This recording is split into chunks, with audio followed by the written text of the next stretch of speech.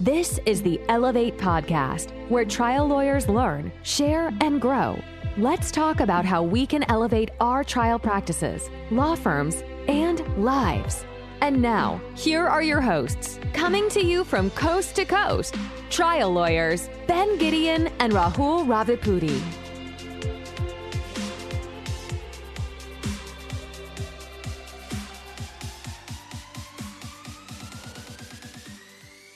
Today's episode of the Elevate Podcast is being brought to you by Smart Advocate. Smart Advocate is award-winning case management software used to manage personal injury, medical malpractice, MDL, class action law firms all over the United States.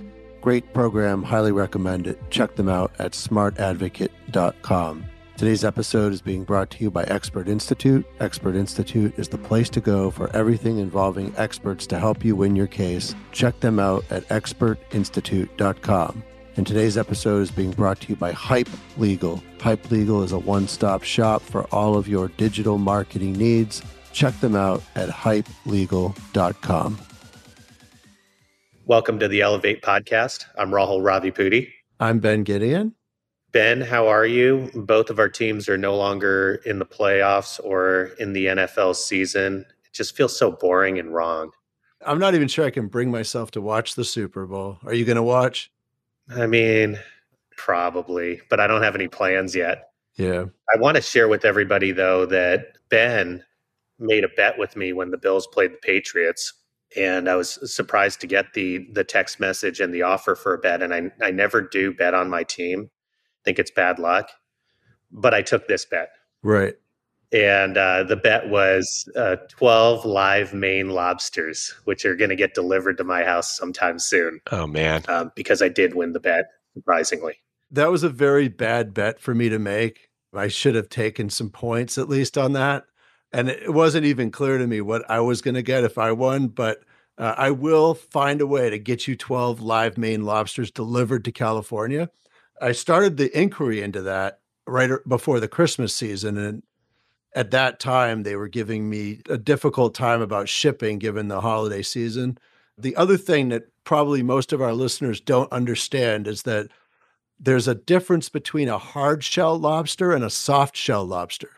So in the summertime, when the lobsters molt and they shed their wintertime hard shell, they develop a softer shell, which is Mainers, we prefer to eat the soft shell lobsters, but the downside of the soft shells is they don't ship well. So now we're in the winter season and the lobsters have their hard shells. So they'll ship better out to California, but the logistics of it are very tricky because you have to keep them alive. You know, a lobster after it dies is not good to eat after a very short period of time. So I may end up driving them out there personally to you, Rahul, and delivering them in person. Or I'm going to maybe send one of our new associates to do that, if Taylor lets me.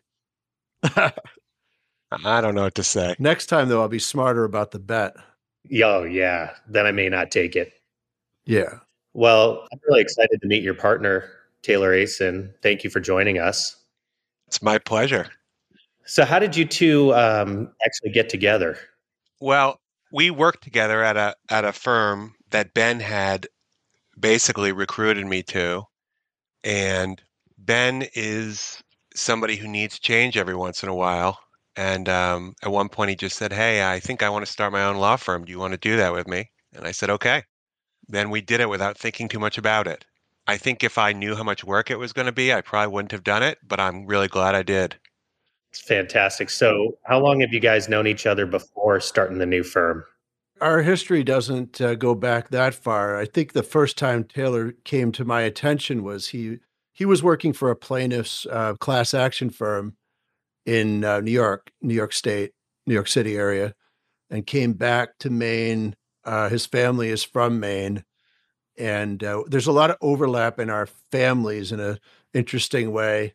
His father is somebody I've known. He was a prominent lawyer in the state and had his own firm for years, probably the top divorce lawyer in our state for many decades. And, or at least he would tell you that, right? Right, Taylor? He would, yes. Anyway, that's Michael Asen. And then Taylor's brother, younger brother, Johnny Asen, was my wife's chief of staff when she was Speaker of the Maine House. So they worked very closely together.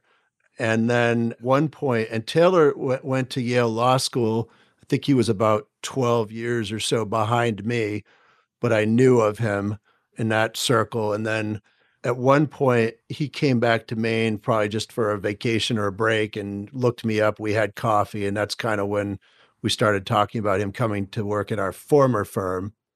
And then, when I made the decision I wanted to leave and start my own practice, he was the obvious and logical person to ask to come with me. And he was just crazy enough to agree to do that, which I'm really grateful and thankful for, because he's been a wonderful partner and he's very smart lawyer, somebody who's really been great to work with. And we've had a good time building our firm in addition to all the hard work that he alluded to. And it has been a lot of hard work. We're having fun and we're doing really well. And it's been great to work together with Taylor.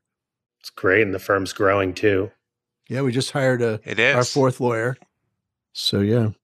Now, is the prerequisite to join your firm going to either an Ivy League undergrad or law school?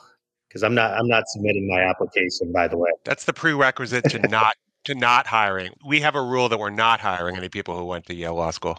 We want people who actually learned something about the law. The thing that I love about the work we do, it's completely meritocratic, and I think, look, there are a lot of smart people who go to Yale Law School, but it's also, there's an idea that you sort of just have achieved something by going there. But in our work, nobody cares about that, right? It's how you perform in a courtroom, and you have to prove yourself over and over again. So it's really a place where none of that matters. So for you, Taylor, growing up in a family like Ben also, with a parent that's a lawyer and an accomplished lawyer, how did that shape you and how you perform as a lawyer? So I actually did not plan to go to law school. I was in a PhD program for English literature when I was 22, and it was during the Bush administration, and which now seems so quaint, but at the time, I was really sort of became focused on political stuff. And I actually my older brother is in politics, as is my younger brother. And my older brother had worked on access to justice issues. And I became interested in those sort of the tort reform issues, strangely, before I was a lawyer. And I left graduate school and decided that I wanted to go to law school. And I must be the only person whose parent is a lawyer who really, my father really discouraged me from going to law school. He was devastated when I told him I wanted to go. And I called him and said, I think I want to go to law school. And there was a long pause. And he said, what about your childhood makes you want to go to law school?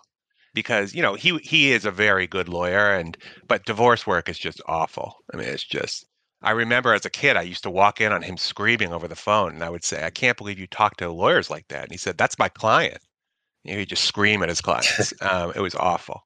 But I think it's just in my blood. I love it. And I love standing up in a courtroom. So I don't know what that's about, but I think my dad has come to terms with it. He's glad I don't do the work he did. And once I went, he was very supportive and wanted me to have the opportunities that I wanted to have. He grew up in a family where no one had been a lawyer and found his own way. But when I was actually talking about starting this firm with Ben, I talked to my dad, and he said, when I started my firm, we had a receptionist who was on welfare, and we'd have her go hang out at the welfare office to pick up clients. So he said, you're going to be starting in a better place than I was starting. So that gave me some confidence to jump in. It's amazing. And then, so how many trials have you guys done together? This was our first one, right, Ben? Well, there was one back at Berman and Simmons when you first arrived that you came to observe. But in terms of after we started our new firm, until about 6 months ago, or whatever the number is of months, our courts had been closed. Yeah. For the entirety of our first, 2 years as a firm together. And so as soon as the courts opened, we started trying cases, and we've tried 3 in the last, say, 4 months, I guess. And one of those I tried with Merrill, one of them I tried with Taylor, and one of them Taylor tried with Merrill. So in terms of trying cases together, where Taylor was a real equal contributor in the trial, we've only done one. Well, clearly the key to our success is Merrill. Now that I hear you saying that out loud. That's what I wasn't going to say that, but yeah. Yeah. So having tried this case together, and we'll get into some details about it, and for the listeners to know, these trials were back to back. So one verdict came on a Thursday, and then Taylor was off to the races on a Monday in the next trial with Merrill. But just kind of interacting together, I'm always curious to see how partners try cases together and how they feel about trying cases together, and where you complement each other and maybe where you don't. So what was the experience like, and where did everything, at least as a partnership and co-counsel, go well together? Well, I was fortunate that Taylor kind of volunteered to help me with the case. I had been sort of, this is a case that had been going on by the time we tried it for over 6 years, and had taken many convoluted courses. I think we calculated that we had taken or defended a total of 37 depositions throughout the lifetime of this case, which is a lot for a med mal case. It wouldn't be a lot for a California fire case or something like that, but for a single sort of plaintiff case, that's a lot of depositions. Prior to the pandemic, or right around the time of the inception of that, we settled with 2 out of the 3 defendants in the case. So we had a neurosurgeon, we had a hospital, we had a radiology group, and we settled with the hospital and the radiology group for a good settlement for our client. And we partially did that because we recognized that it was going to probably be years before the case would actually get scheduled for trial. And our client is an elderly gentleman.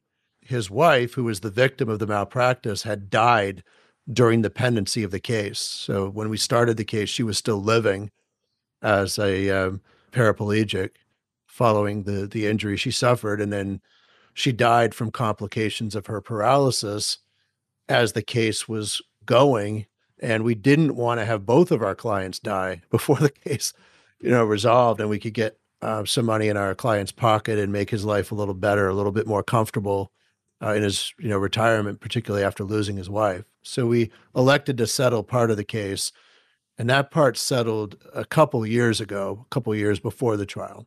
So at the very end, and I'd been working on this case on and off for a long time. Taylor had worked on the case with me at various junctures in its lifetime, but then at the end, he very graciously volunteered to come in, and he essentially took over the damages side of the case. So he presented our client and several of the fact witness damages witnesses at trial. And just because it had been ongoing for so long and I had been invested in it for a long time, I did the other aspects, so voir dire, opening, closing, and what seems like about a dozen other liability kind of witnesses. But it was enormously helpful to me, partially because you don't know the geography of Maine that well, but our client lives in Maine, but his home is probably about 5.5 hours drive from where we live and where our main office is located.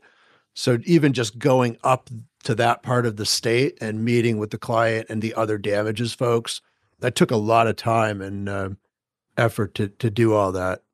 Rahul, do you try cases alone? Not really. I have, but for the most part, recently, I always have at least one lawyer with me, if not more.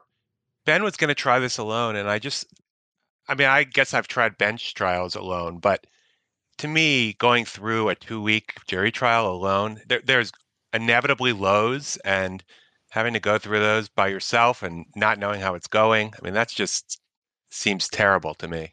So I didn't want him to have to do that. What's your thought just on that concept, Taylor, of when would it be beneficial to try a case alone versus having the benefit of amazing co-counsel? Maybe it depends on how you work. Maybe I that's not the push pull the way I Yeah, phrased it. It's like I yeah. want the outcome. Maybe it depends on how you work. I mean, Ben and I have slightly different styles in how we work. I need to process stuff verbally, and I don't know. It would be difficult for me to go through all the different facets of a trial without being able to process what was happening and how things were changing. And Ben sort of gets to a point when he says, "Go away. I need to work, really work. I can't just sit around talking to you." But that sort of communication is how I process. So, look, I'm lucky, I think, that I started at a firm where that was the culture of two lawyers to a trial. But now I can't imagine doing a jury trial by myself. What about you, Ben? What's your thought on it? For most of my career, I tried every case by myself because my thought was, it seems wrong and arrogant, but I didn't feel like anybody would do as good a job doing what needed to be done as I would, because I cared so much about it, put so much of myself into it, and wanted to take ownership of it. And I just didn't trust anybody else to do that as well. But what I've realized over time is that there is enormous value to having a different person who has a different way of communicating and relating to jurors that's different from me. And because some jurors will form a connection with me, but others won't. And they might form a connection with somebody who has a different style. I do think a male-female combination can be very powerful for that reason. But Taylor really does have a very different style than I do in a courtroom. He's more, I would say, he's a softer presence. He has kind of a more emotive personality, which you may already be able to see. But so I think that there is real value to that. I don't think there's one right or wrong answer to it, though. I could see cases where it would be better to have only one lawyer in the room. And you hear the war stories are probably true about Mark Lanier, that, he never agrees to try a case with anybody, and he won't even allow another lawyer to sit at counsel table because he wants to have that just David and Goliath. It's just little old me against the big corporation. And he wants to project that kind of an image. And I could see that being valuable. Of course, what they probably don't know is he's got about 1,000 people that are behind the scenes, doing a lot of things that are part of his team. But at least from the jury standpoint, they don't see that. But yeah, and also what Taylor says, I'm sure you find this too, but it is physically demanding, and it's nice every now and then to not have to stand up and do a witness. You can kind of relax for a few minutes and just criticize your co-counsel for not doing it as well as you would have. Yeah, I don't know if you pass Post-it notes to Taylor during trial, but I'd love to read some of those. So, and back and forth, here's to Ben. What are you doing? Why are you asking that question? It's going too long. Occasionally I do that, but the thing is, then I realized, like, it's a nice feeling when I'm also very controlling, but then I realized, like, Ben's getting to the point you want him to make. You have to just at some point have faith that he gets the case. He's been working on it longer than you have. You don't need to tell him what to do. That is hard for me, though. It's hard for Ben as well, I know. Just one little war story. About 15 years ago, I tried a case with Brian, and I was putting on a witness. His voice carries a lot, right? Yeah. And so there's no whisper in the courtroom. So the jury's sitting there listening, and I'll ask a question, and they'll be like, "That's not a good question." Why'd you ask? You should just sit down. And so it's just like the whole room hears it. I was like, okay, I guess I'm done. So that communication can be fun, funny, and mortifying. Yeah, I can imagine that would be a fairly scary proposition to be trying your case with Brian looking over your shoulder like that. But if you can handle that, you can pretty much handle anything, I would think. Totally. His sidebars are my favorite. So Taylor, tell me, what did you do, and do you have a method to preparing to present damages evidence to a jury, or is it, case by case specific? This is such a maybe it's such an obvious answer, though. I find myself having to learn this over and over again, that there's no substitution for just spending time with the witnesses. And, it's like these witnesses were far away, as Ben said, and it's a beautiful part of the state and really amazing. But in the winter, it's difficult. So I was thinking, oh, I'm going to go up there. I mean, I knew this client. I'd spent some time with him, but not very much. And then I basically spent a day with him and in his house, some preparing, some just talking. And that day we really connected. And I think, his trust in me grew a really significant amount. And there's just no substitute for that. I could feel it when he was on the witness stand, that he felt connected to me and he trusted me. And even when he was doing stuff, telling stories I didn't want him to tell, and there's always the preparation itself. It can be frustrating when your client isn't following all of your instructions, but of course they never do. But I think I felt comfortable enough with him to sort of try to steer him. And I wish I had more time. I just think that I've never had an experience when I didn't feel like I got back a lot from just the time with the client and with the people who know him and love him. So I guess that's really my only thought about that. Also, it's an amazing thing how witnesses don't know what stories are going to be powerful. And so what always happens to me is I'll sit with a witness for 3 hours, and at the very end, they'll tell me a story, and I'll say, like, tell that story. That is gold, And they just were sort of mentioning it off the cuff, but it's, the powerful, you have to dig for the powerful stuff. So, yeah, that's my thought. The other nice thing about having both of us there was that the trial goes on a long time, and every day you're scrambling to prepare for the next day. And I was doing most of the witnesses, and you can feel sometimes like you're abandoning your client because you don't have a lot of time to spend with them to, go out to lunch or spend time chatting after the trial day. But because both of us were there, Taylor was able to spend a lot of time with the client just during the trial. And I think they grew even more connected during that time. And it made our client, I think, feel like we cared about him because we were able to spend some time with him. A lot of times it's just, you feel bad because you are scrambling around and you don't have time to give your client that personal attention during the trial itself. If it's not another lawyer, you need a paralegal, you need somebody there, because otherwise the client he was 5.5 hours. He was an old man. He was 5.5 hours away from his home, staying in a hotel for 2 weeks. It's a lonely place to be if there aren't people there spending time with you and talking to you. Yeah, I was just going to say, in another case recently, and during a voir dire in federal court, which went on the whole day, we had our client there, but we weren't able to speak to her the whole day. And she called me afterwards, and to her credit said, that was a really hard experience. I didn't really understand what was going on. It was scary. And I was really thankful that she felt comfortable enough to call me and tell me that. And I just realized how easy it is to forget what a intimidating process this is for clients. You guys ever had a circumstance where you did not want your client there during the entirety of the trial? Or do you always have your client there? My preference in most cases is the client is not there. It's sort of the exception to the rule where we want the client to be there. This particular client, the injured party was his wife. So it wasn't going to be a case where people would be, the jurors would be staring at him every moment to determine if, how he was holding himself or walking down the hall.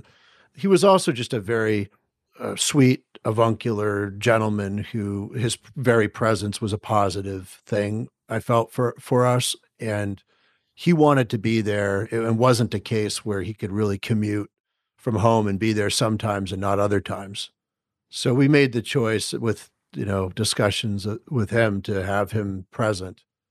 But typically in a case where the injured party is living, we typically don't want them to be in the courtroom except for when they're going to be there to testify maybe to receive the verdict or to come in on day one to introduce them to the jury prior to voir dire. But what about you, Rahul? What do you guys do? I've got a trial coming up in a couple of weeks, and I'm like you, Ben. Normally, I don't want my client there. I just feel like it's pandering, and then it does create that opportunity where the jurors are just going to stare at that person and reach unreasonable conclusions. I definitely don't have them there for voir dire, other than at the very beginning, so that the jury can see them, because I really want that jury to speak frankly and the veneer to speak frankly about how they feel about my client. Yeah. But for the rest of it, I just feel like it's just mean to the client to do that. But in this next case I'm thinking that I'm actually going to have the client there the whole time. Yeah. He became an incomplete quad when his black belt instructor broke his neck doing a move. And so he's had some amazing efforts at recovery, but there's nothing that's, he's an incomplete quad. A spinal cord injury at that level is so traumatic and so dramatic that no matter what he's done afterwards, him being in that courtroom is something that the jury's going to appreciate all of his limitations. So this may be the first time in a long. What an interesting case. Yeah. Do you have like a karate expert? I do. His name's so this was a jiu-jitsu club. Wow. Where he was gravely injured, and the Gracie family invented Brazilian jiu-jitsu, and our expert is Henner Gracie, who runs the Gracie Academy and has trained over 300,000 people. So wow, really going to be an interesting trial. I'm looking forward to it. I'll look forward to hearing about it. But yeah, that's the first time. No, I'm looking forward to talking to you guys about it, hopefully on the other side of it. And I hope we're able to do justice for our client. But let's get to the meat of it with respect to these back-to-back trials. Kind of walk us through what happened, both a little bit about the case and about the outcome and about your states of mind, and then rolling into the next one. So I can start on the first trial and then transition to Taylor for trial 2, or he can give his input into trial 1.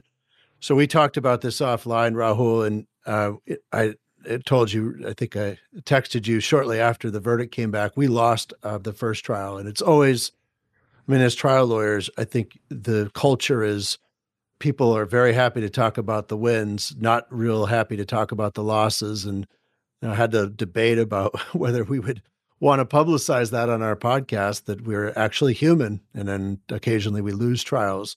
But I think unless we're willing to talk about that and to try to, evaluate losses and try to learn from them, we don't really get better at doing this. And since we're really committed to be getting better at it, and that's what our podcast is about, we can't just ignore losses and pretend they don't happen. So that's the speech about it. I will say I hate losing, and I'm really depressed about the loss. It was devastating to lose the case. It was one we really felt like we would win and we should win. Probably the should is the more important part, because we felt like we were on the right side of the justice of it. The basic story of it, and I won't get into too many details, but our client had a device implanted in her mid-back called a thoracic cord stimulator, which is there to help alleviate lower back pain. Goes into the spinal canal next to the spinal cord, and it emits little electrical signals that help interfere with the electrical signals coming from the lower back, and thereby eliminating or reducing back pain. So our client had that procedure and then ended up sick and in the hospital the following week, and ended up losing feeling and movement in her legs that occurred over a period of hours and days. And at the culmination of that, when she first reported that she couldn't feel or move her legs, the nurse knew enough to know that this was a big problem, an emergency, and paged the overnight hospital doctor, who then immediately paged the client's treating neurosurgeon who was at home. It was 4 a.m. And the neurosurgeon was told what the circumstances were, and she asked that certain imaging be performed. But the only so what was going on is that in the area where they put the device, there was bleeding, and a hematoma had formed in the spinal canal and was compressing the patient's spinal cord, which was what was leading to the lack of feeling and movement. And the only way to treat that is to do surgery to drain the blood and the hematoma and to decompress the cord to allow it to, regain its normal shape and function. So what the patient needed was surgery, and the patient needed surgery as soon as humanly possible. After the neurosurgeon was called, she hung up the phone and she went back to bed. And then for the next 12 to 13 hours, there was just a comedy of errors that occurred at the hospital, and the imaging that was needed, that the surgeon had asked for, never got done until about 13 hours later. And so there was a long delay in getting the patient to surgery to remove the hematoma. And by the time they did that, the cord didn't recover at all, and she remained permanently paralyzed. So our case was very simple. It was that when you're a neurosurgeon and you get a call at 4 a.m. that your surgical patient is newly paralyzed, can't feel or move their legs, you have a duty to get out of bed, to come to the hospital, and to manage the process to get that patient to surgery as soon as possible. And had she done that, it was our contention that the patient would have been in surgery within hours. And we had a really good neurosurgeon who testified that, and based on data and literature that actually is right on this subject, that surgery performed right away like that likely would have resulted in a decent recovery, where our client would have had functional spinal cord, allowing her to walk and, move her bowel and use her bladder and have kind of even if she still had some deficits, she would have had a functional recovery. That was our case. And the defense was the neurosurgeon instructed other people on her team of what needed to be done to get certain imaging. And once the imaging was done, she was there and performed the surgery right away. And it wasn't her responsibility to manage the process of getting the imaging done. And ultimately, the jury must have agreed with that because they found for the neurosurgeon. I find it hard to believe that folks came to the case with that viewpoint, but that's what the jury found. So we lost the case. We needed, in Maine, you have a 9-person civil jury, and you need 6 out of 9 to get a verdict. The vote on liability against us was 7-2. Now, in this case, how many questions were on the verdict form, and how many questions did they get through? So there were just 3, basically negligence, causation, damages. So they only got to negligence. We lost on that 7-2.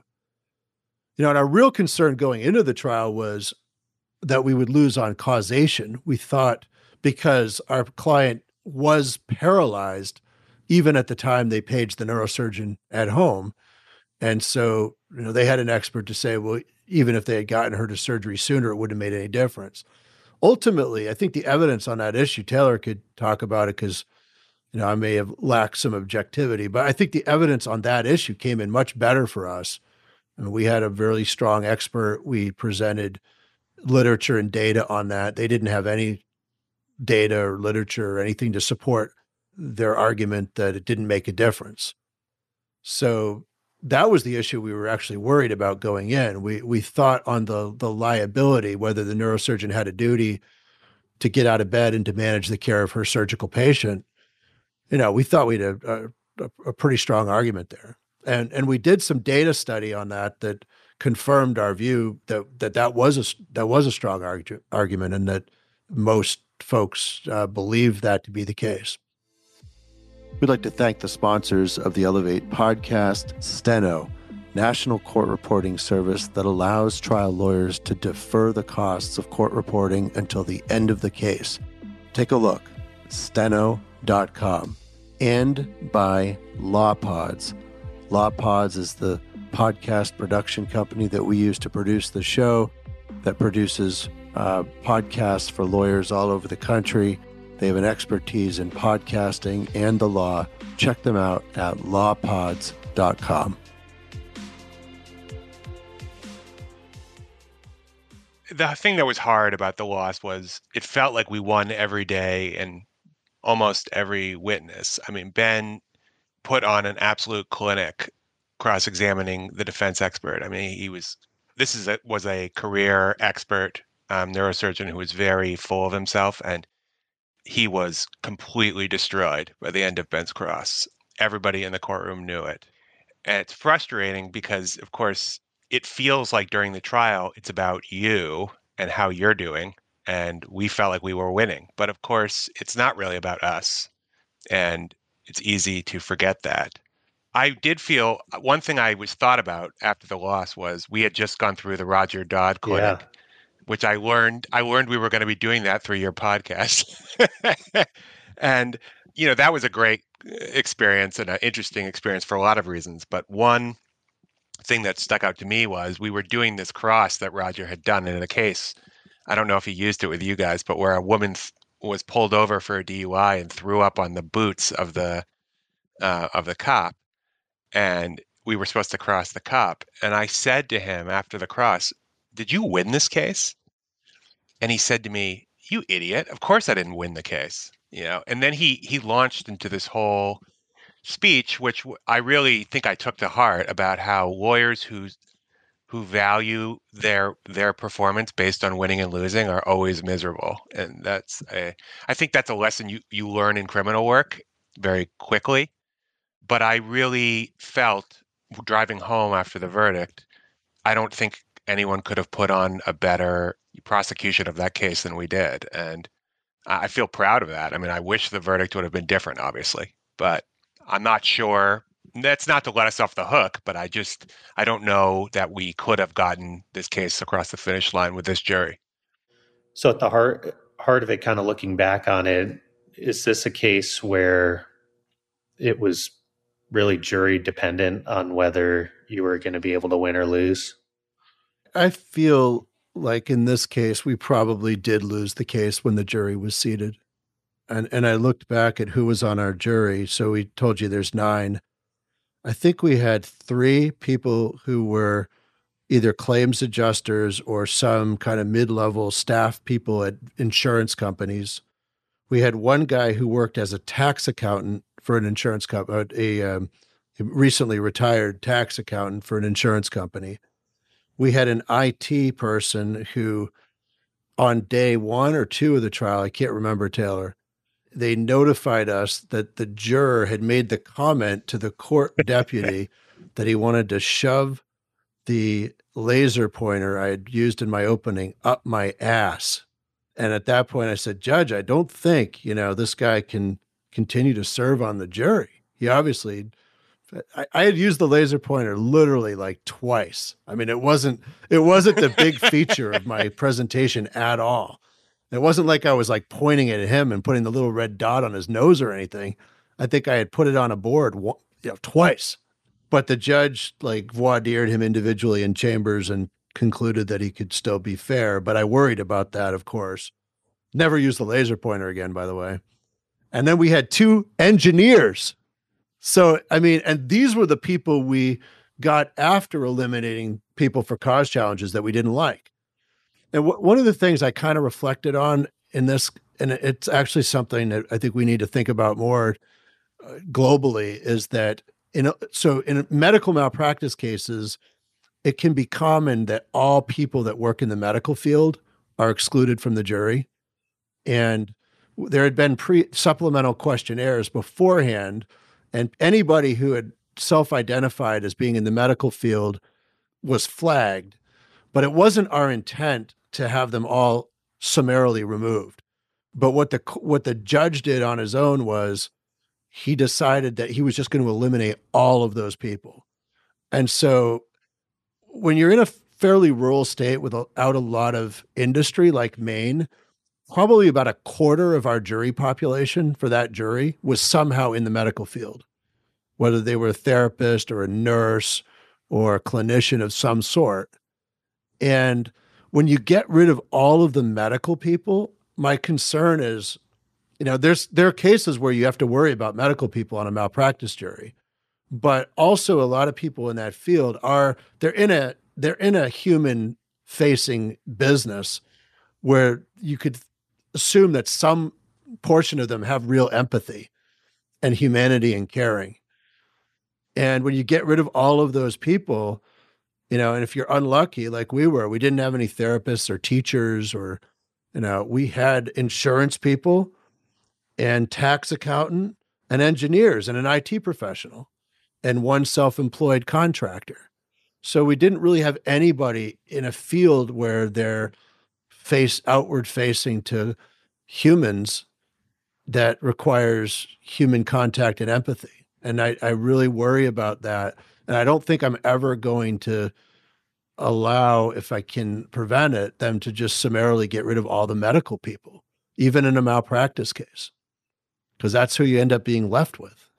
Another interesting dynamic in Maine, and I don't know how to square this circle, but Maine is overwhelmingly a white state, and it sort of is a microcosm politically for what's happened with white people, the changes among white people all over the country, and that there's sort of a more affluent, left-leaning part of the state. And then there's the more rural part of the state, which is trending to be more, especially with Trump, moved quite rightward. And we always sort of assume, well, we don't want the people on the right side of the spectrum. But the problem is the people on the left side of the spectrum, are professionals who the populist sort of undercurrent of, especially this case, I think, the arguments are not effective. I mean, when Ben was practicing his closing, and it had a strong populist tone, which Ben is very good at. But there was a point when he was talking about bureaucrat, are we going to let bureaucrats make this decision? And I said, Ben, everybody on the jury is a bureaucrat. I mean, it's like, we don't, and I don't know what to do about that. But the anger that I thought was appropriate in this case, this was not the right crowd to channel that. I mean, these are all people who get good care. They know a lot of doctors, right? They don't, the idea that a doctor would not come in and, that's not something they would identify with. And this was care provided a long way from Portland, where the case was tried. And we tend to think, well, we want the cases in Portland because, the verdicts will be higher. But it wasn't the right crowd for this case. Well, I think there's a lot of truth to what Taylor's saying, is that I kind of got a feeling from the trial that the jurors, they really identified more with the neurosurgeon than with our client, is just another way of saying what Taylor's saying. And that our jurors were largely establishment people, and we didn't have that anti-establishment bent. It might have been better for this particular case to have more of the, Trump voters who feel that they've been wronged by the establishment. But instead, we actually had the establishment. And who's more establishment than a neurosurgeon? They're the pillar of the establishment. That was part of our argument in the case, is that you get all the status and benefits and privileges that go with being a neurosurgeon. And part of the flip side of that is you have the responsibility. And that means at 4 a.m, when you're called for a medical emergency, you can't go back to sleep. Got to get up and come in. But again, that's kind of a populist argument that this is an establishment figure. But ultimately, I do think we had a jury that was likely to connect more with the establishment side of the equation than with the anti-establishment side.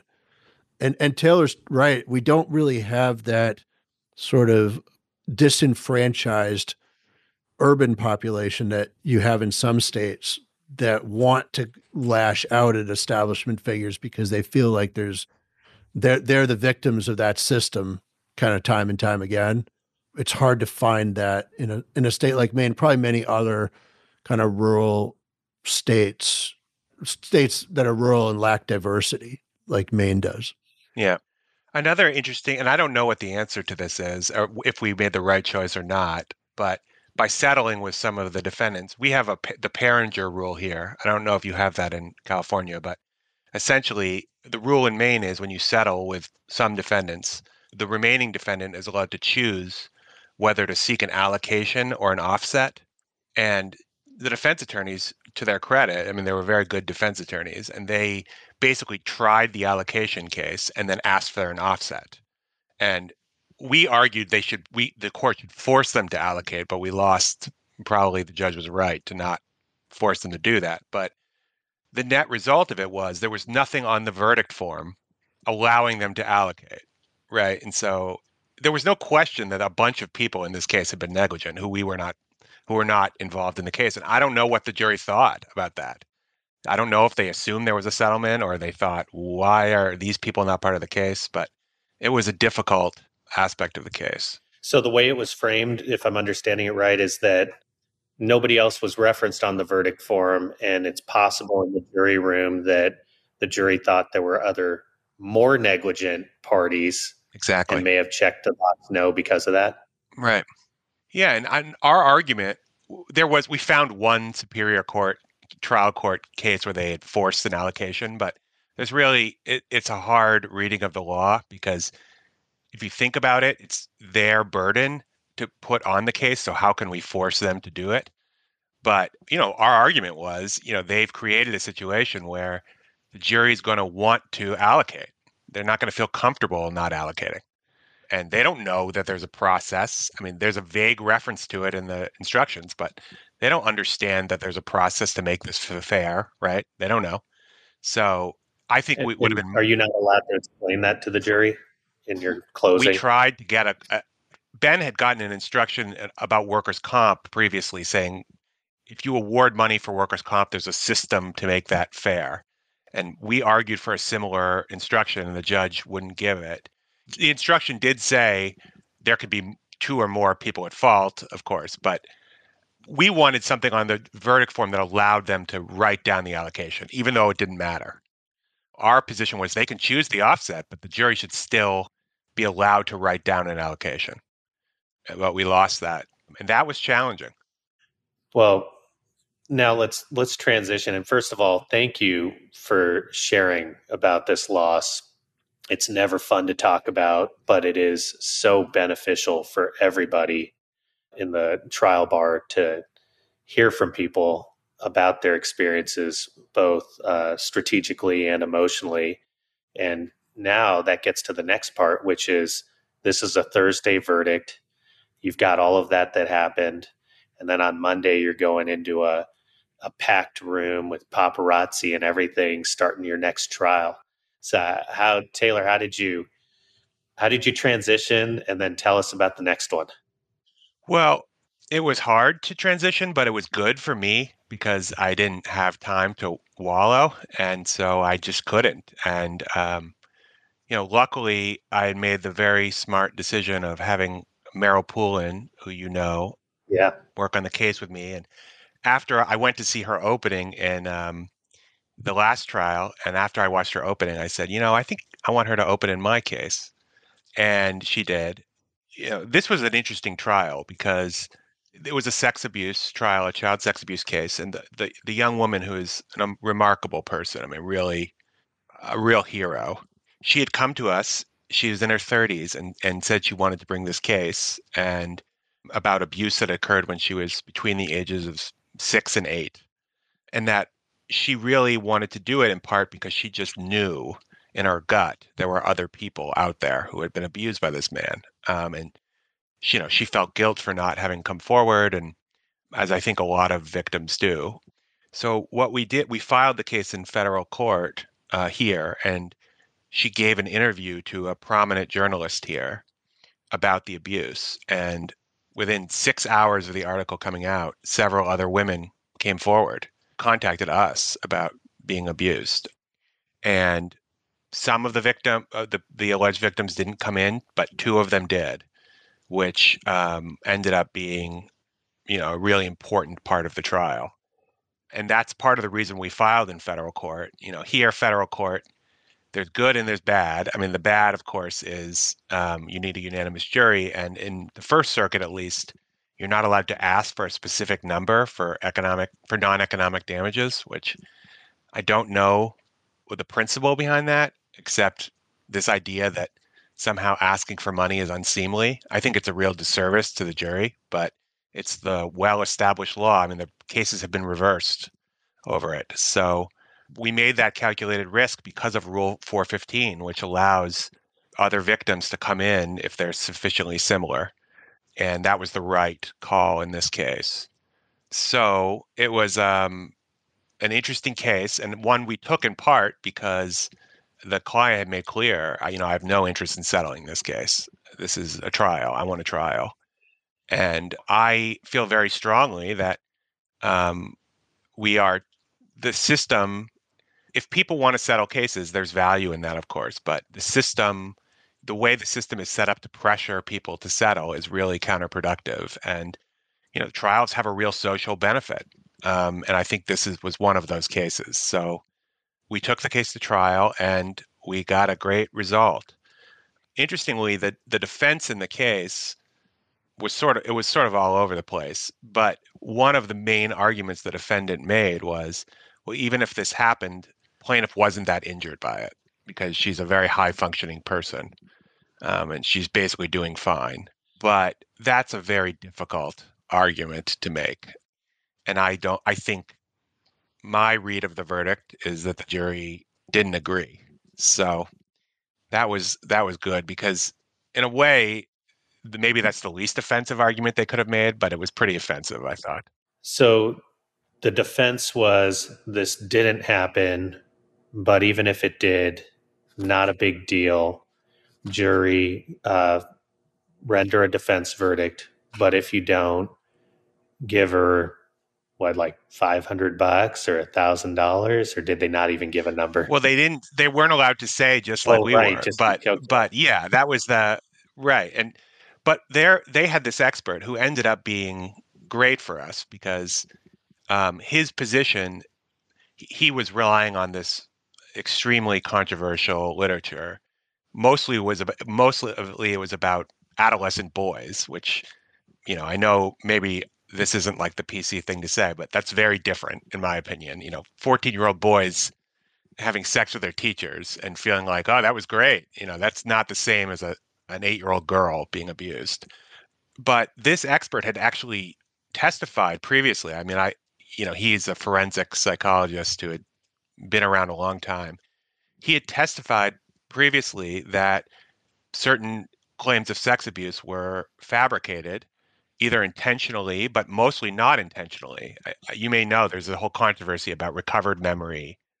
And he wanted me to know, it was very clear at his deposition that he believed the client and he felt awkward about this. And, he's one of these experts who really wants to be liked. And during his deposition, he gave me all this stuff about how this was not consistent with a false memory.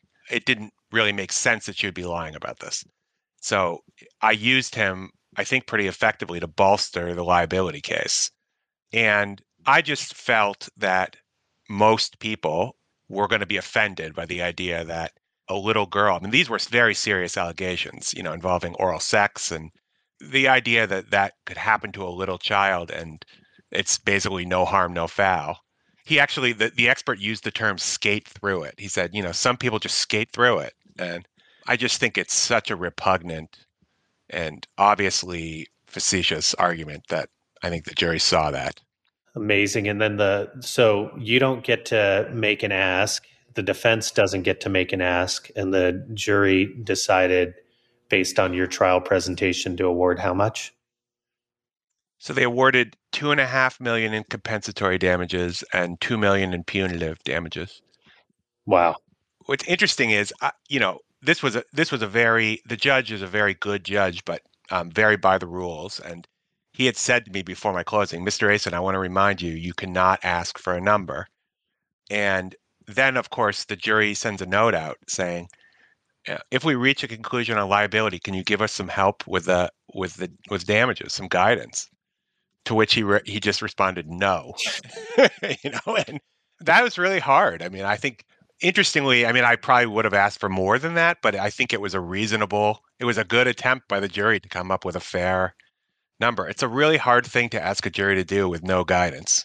And tell us about the punitive, how that phase worked, because that's an interesting part of this. the timing of it all. Yeah, well, so the judge had this is a judge who, to his credit, he's a senior judge, but he really likes trials, and he had just done a criminal trial and was going to Puerto Rico to do another trial. And one thing that it made me appreciate about federal court is they can just do whatever they want. So there was a huge snowstorm. He said everyone's coming in, and then they rendered the verdict at 6:30 at night. We were expecting punitives to be the next morning. And Merrill was doing the punitive closing, and he said, "Okay, counsel, how many minutes do you need for punitive?" And she said, "Well, Your Honor, can I print out my notes?" And he was clearly very unhappy. And she said, "I'll just do it from my computer." So it's like no time to waste. So he brought them back and said, "Okay, now you have more to do tonight." Interestingly, the defense lawyer who did the punitive damages had not spoken the entire trial. He was second chairing, and the other lawyer had to go to a wake and was gone. So this other lawyer, who's a very nice guy and has a really, I think actually a really good temperament for this kind of a trial, was forced to stand up and do this. And defending a case like this is not easy, but he did a really nice job of trying to lower the temperature. And I actually thought, I wonder if the reason they gave less in punitives was to signal that they appreciated the way this younger lawyer handled this, because, the other lawyer is a very experienced and talented lawyer. He basically defended it like a criminal case where, the thinking was, well, if they don't believe me, it doesn't matter, so I'm just going to throw everything against the wall. And he made some pretty outrageous arguments.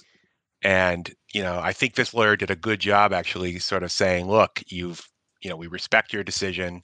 You don't need to give any more.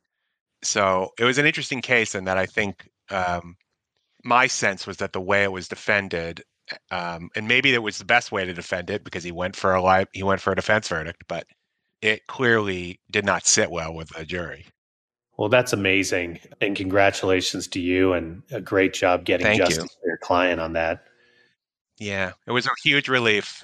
It was a huge relief. No, that's fantastic. I think we're done for now because we're at that hour point, but I demand that we have another round with Taylor sometime in the near future, Ben. He's always available. Demand it. Yeah, Ben. I'm wide open. On days you can't make it, he could be a substitute co-host or something, but I'm already getting fired. I think we can find someone good from the West Coast to fill in. Thanks, guys. Thanks for having me. Taylor, thank you so much for joining us. And Ben, congratulations as well. And thanks for being a part of this particular podcast and sharing the hard stuff, not just the good stuff. I'll keep doing it. Hopefully the next one will be a good, positive war story. I know it will be. All right. Thank you.